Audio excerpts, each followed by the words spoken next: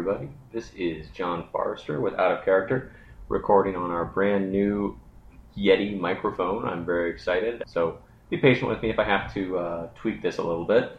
Today we're going to be doing another round of GM tips. I know you guys are probably sick of these. I apologize.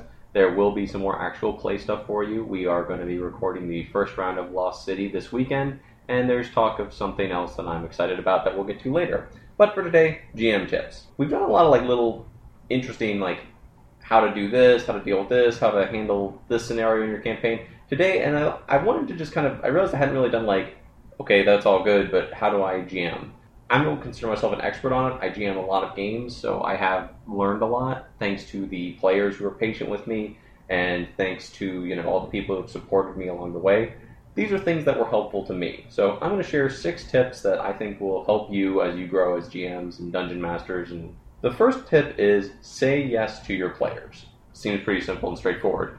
If you are a GM and you want to have a good experience with your players, try to work with their ideas. If they're come up with something that's a little bit out of the box or crazy, go with it. Don't be completely ridiculous if they say they want to... For example, if you have a group of players who are trying to rig an archery contest, they've decided that to curry favor with the locals, they're going to rig this archery contest in some way, shape, or form. How are they going to go about doing that? One of them decides that he is going to, he's a cleric, he's going to invoke Corellin to guide his arrow, because he's kind of against the whole cheating. He's going to rely on divine favor. There's so many awesome things that you could do with that. You could go with just okay, me personally, I say do a religion check, or, don't even do a roll for that. If it's a really cool moment for the character, okay, you feel at one with your god and your arrow hits the bullseye perfectly. It can be a really cool moment. It doesn't have to be a mechanical thing. Or if your players are saying, are there any barrels of, gunpowder on this ship that we're trying to destroy or sabotage? Yes. Even if you, didn't have any on there, you may want to throw a few on there. Again, it gives the players the feeling that the world is not working against them constantly. You don't always have to say yes if you don't feel like it adds anything to the story. If they walk into a blacksmith and they're like, hey, are there any Vorpal swords here? That's a time as a GM for you to say, no, there are no Vorpal swords here. Use your judgment. If it's something that enhances the story and makes it more fun and engaging, try to say yes, even if it's not something that fits with how you perceived an event going on. So that's tip 1, is just say yes to your players. The second tip I have for you guys is have ideas, not plans. A lot of times I see GMs struggle because they sit down and they map out these really intricate adventures, and okay, so first they're going to start off in the town, and then some wyverns are going to attack. They're going to chase the wyverns, and they're going to find out that there is a wyvern master living outside of town, and he's going to be the main enemy, and that's what's going to happen. Okay, well, as any GM will tell you, or any DM will tell you, that's fine. There's nothing wrong with having a plan of what you want to have, and if that's your idea, you are in a town and wyverns attack, and why are they attacking? Well, there's this guy, he's a wyvern master. Okay, fine. Having intricate little rails for your party to follow, they're going to ignore them. Unless you absolutely force them to follow it, a lot of times they're going to go over here and do something you never thought of. That's one of the great things about a role-playing game. It can go in a direction completely different that makes your idea better, even in a lot of cases. If you are playing a game and one of the players is, you arrive in a city and they say, I want to find, I'm going to go look for the library. Now, you didn't write in a library. There was nothing in your plans for a library. Again, working with the first rule, say yes to your players. Yes, there is a library. Having ideas about things is going to make your life a lot easier. It's going to make you better able to adapt to what's coming along. When you have your plan and everything has to stay in there to fit, you are going to struggle more. One of the things you're going to bump into a lot is NPCs and characters that you didn't plan on dying getting killed. This is just going to happen. If you have an NPC that is so important to the story that their death is going to completely change it, that's fine. You can do that. There's a lot of things you can do as that character, bringing the character that died back from the dead, or swapping out a different character. again, this is just a simple idea of have a thought of what you want to do, but allow it to change and evolve and grow over time. You want to have a rough sketch. You don't want to have a finished portrait that you show up with and show your party and say, this is what I made. And then they just kind of ooh and ah over it. There are a lot of people who GM that way, and there's nothing wrong with it. But if you want, I think that the GMs who act differently and just kind of run with things and let them evolve naturally and fluidly, those are the games that you remember more, and those are the ones that you're going to have a lot more fun with. And those are the ones that are going to be easier for you as a GM to run, because it's going to cut down on your prep time. Instead of spending 16 hours running a game, you spent, instead of spending 16 hours preparing to run that game, you only spent 12 hours. Tip number 3 is what I call the horseshoe rule. Here's what the horseshoe rule is. If you go to the Penny Arcade website for the webcomic, Penny Arcade, if you go on their forum, there is a subsection of the forum called the Critical Failures Forum. If you look on there, you'll find, if you look around a bit, there is a person on there who's a legendary GM of a play-by-post game. His username is Horseshoe. He was one of the GMs who I aspire to be like and continue to try to be like to this day. The rule for Horseshoe, and the reason I call this the Horseshoe rule, is because he's the guy who inspired me to have this rule as I was starting out in games. Because most of the games I ran early on were all in my own little universes. I ran a lot of like Mutes and Masterminds games or things like that, where people could just do whatever and it didn't matter because there was no established universe. It was just, here's the world, run around and have fun with it. It's a sandbox world, which that's fine. There's nothing wrong with that. But the horseshoe rule is basically let your players shape the world. Let your players have an impact on things that are going on around them. I know that sounds really straightforward. If you're doing something in an established universe like Star Wars, Firefly, Forgotten Realms, anything that has, an established world around it. If you say, like, we're going to do a Star Wars game, and it's going to be set during the Clone Wars, and your party is decided that, I'm going to kill Anakin Skywalker, and that's what's going to happen.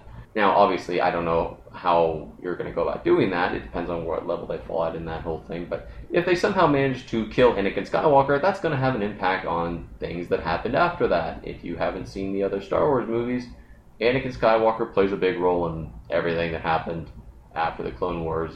Again, don't be like, you can't do this because then this won't happen, or you can't possibly destroy this structure because it's so important, or let them... I ran a game, they literally blew up a planet. Why? Well, that person was playing a Sith character at that point, so that was an intimidation factor.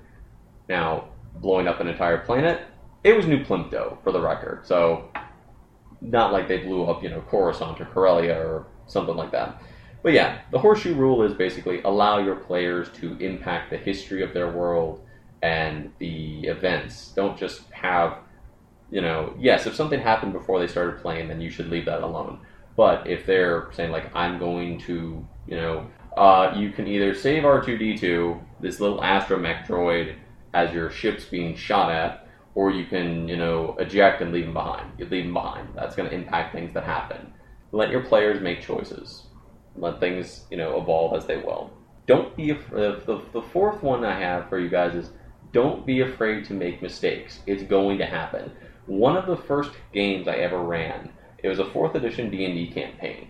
The players encountered a bunch of creatures that I put out in the forest. There was some giant ants, there was a pyralisk and a cockatrice, but one of the first mistakes that I made was they encountered a bear. Now, at this point, I had never GM'd a game before, and I hadn't learned quite how to stagger things.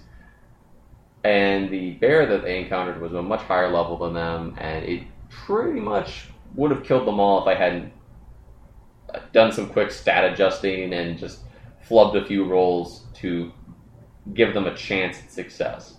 That's a mistake on my part as a GM. Now, you can throw really hard creatures at people that they're not supposed to be easily, that's fine. I hadn't intended that. That's just an example of like one easy mistake for a new GM to make. Just overestimating how tough the party is or underestimating how hard a monster is going to be to beat.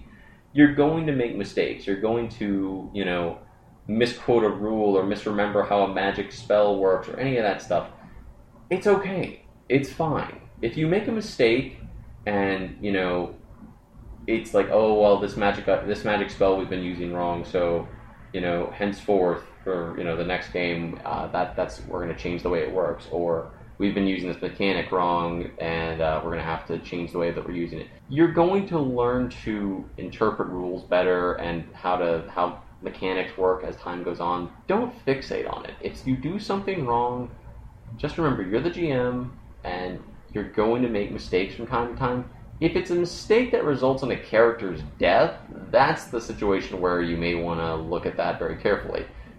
I don't sit behind my screen with my GM books and, everything right there next to me. I do have them on the bookshelf immediately behind me. So if something does come up where I feel like I need to reference something real quick, I can do that. I don't usually do it.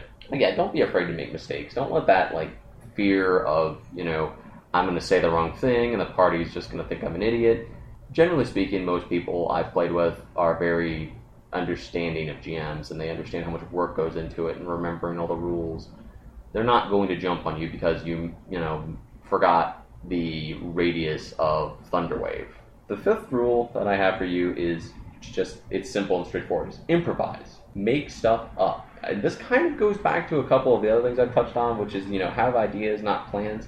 Every so often, get your friends together when you're, maybe it's a slow week, one of the players can't be there, your regular GM's not going to be able to join you for whatever reason, and you don't want to carry on with your main game. Just completely make something up right off the top of your head. I promise you, it is one of the most... I do it consistently. I do it a lot with most of the players. Most of the games that I've run on this podcast over the years have been completely made up as I am running them, and obviously the exception being modules like Court of the Dragon Queen. I'm not making, well, some of that I do make up, but by and large most of that stuff does actually occur in the module. But yeah, improvisation is a really good tool. It's something that as a GM you can think of really quickly, and just it allows you to react and roll with those other rules. Okay, I think that when you're having trouble with improvisation is natural. It's something that some people are going to take to very quickly, and it's something that other people, they like having the structure and the rules and the, orderly list of what's going to happen and how things are going to work out. That's fine. And I'm not saying that you're a bad GM if that's the way you choose to do it. That's not how I choose to do it, and I think for newer GMs, just being able to throw something up off the top of your head is really fun.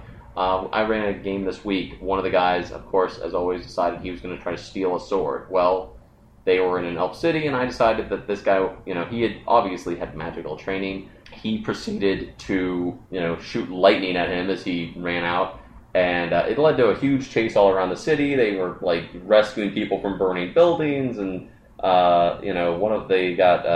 they ended up smashing through a public restroom. And it was one of the most fun sessions we've had in a long time, and it was completely made up. It was completely based off what the party was doing and how they were running, and I threw things in there. Improvisation is a good habit to get into. It's something you can practice really, really easily. Just do a quick one-shot game. I do a bunch of them. We do them as fun little side things that we can do just to role play without all the grand sweeping stories, which are fun, but sometimes you just want to do a quick little jaunt into the RPG world. That's my fifth rule. Improvise. Get good at improvisation. It will help you. The sixth rule is the one that I think I'm going to take some flack for, but I'm going to give it to you anyway, and that's to have fun. It's really easy when you're the GM to get bogged down and forget that you are sitting at a table playing a game in order to have fun. Yes, as a GM, you're going to do more work than the other players. I don't even think of it as work, to be honest with you. I like sitting around and coming up with ideas for campaigns and worlds and NPCs and all that stuff. If that is a chore to you, if that's really hard, then you're going to, you find your own way to make that not a misery. Whether that's using an adventure module or an NPC generator or whatever, if you hate sitting there coming up with character names, then don't do it. Use an NPC name generator. There's a million of them. They're on GM screens. They're online. They're on every conceivable. I swear to God, one of these days you're going to be like seeing a bus go by, and it'll have an NPC name generator on it. But don't let prep work make you miserable, because it's important, but it shouldn't be. If you hate that part of it, if that part is making you not enjoy GMing, then there are ways around that. Again, adventure modules, name generators, buy a book of baby names. I know those, like, you go to like the bookstore and they have like the books of just all the millions of like little kid baby names from around the world. Those things are incredibly useful as far as coming up with names. Me, I just make names up and I say them in my head a few times. If they sound halfway reasonable, I continue to use that name. Having fun, and again, I'm sorry if that sounds stupid, but it's something that I talk to a lot of GMs, and they get discouraged because they're not having a good time. If you're running a game, think about the kind of game that you want to play in. As a GM, your job is to make sure that the other players at the table are having fun, but if you hate everything about the game that you're doing, then maybe it's not the right game for you. Maybe that's not your style of game. If you find that you don't like running encounters that much, you want like big encounters that matter and that are important, you don't want to run just hack and slash encounters, then pick a system that favors that. There are lots of systems that are very, very story focused. It could be anything from, Fate is a fantastic system if you want to do something that is very much based on story. We did a whole discussion on Fate a few weeks ago. Look at, Fate Accelerated, great system. Fate Core, great system. You can pick up any of the little Fate one-shot books. Those are all great for, a quick little story-focused game, or even, something more long-term.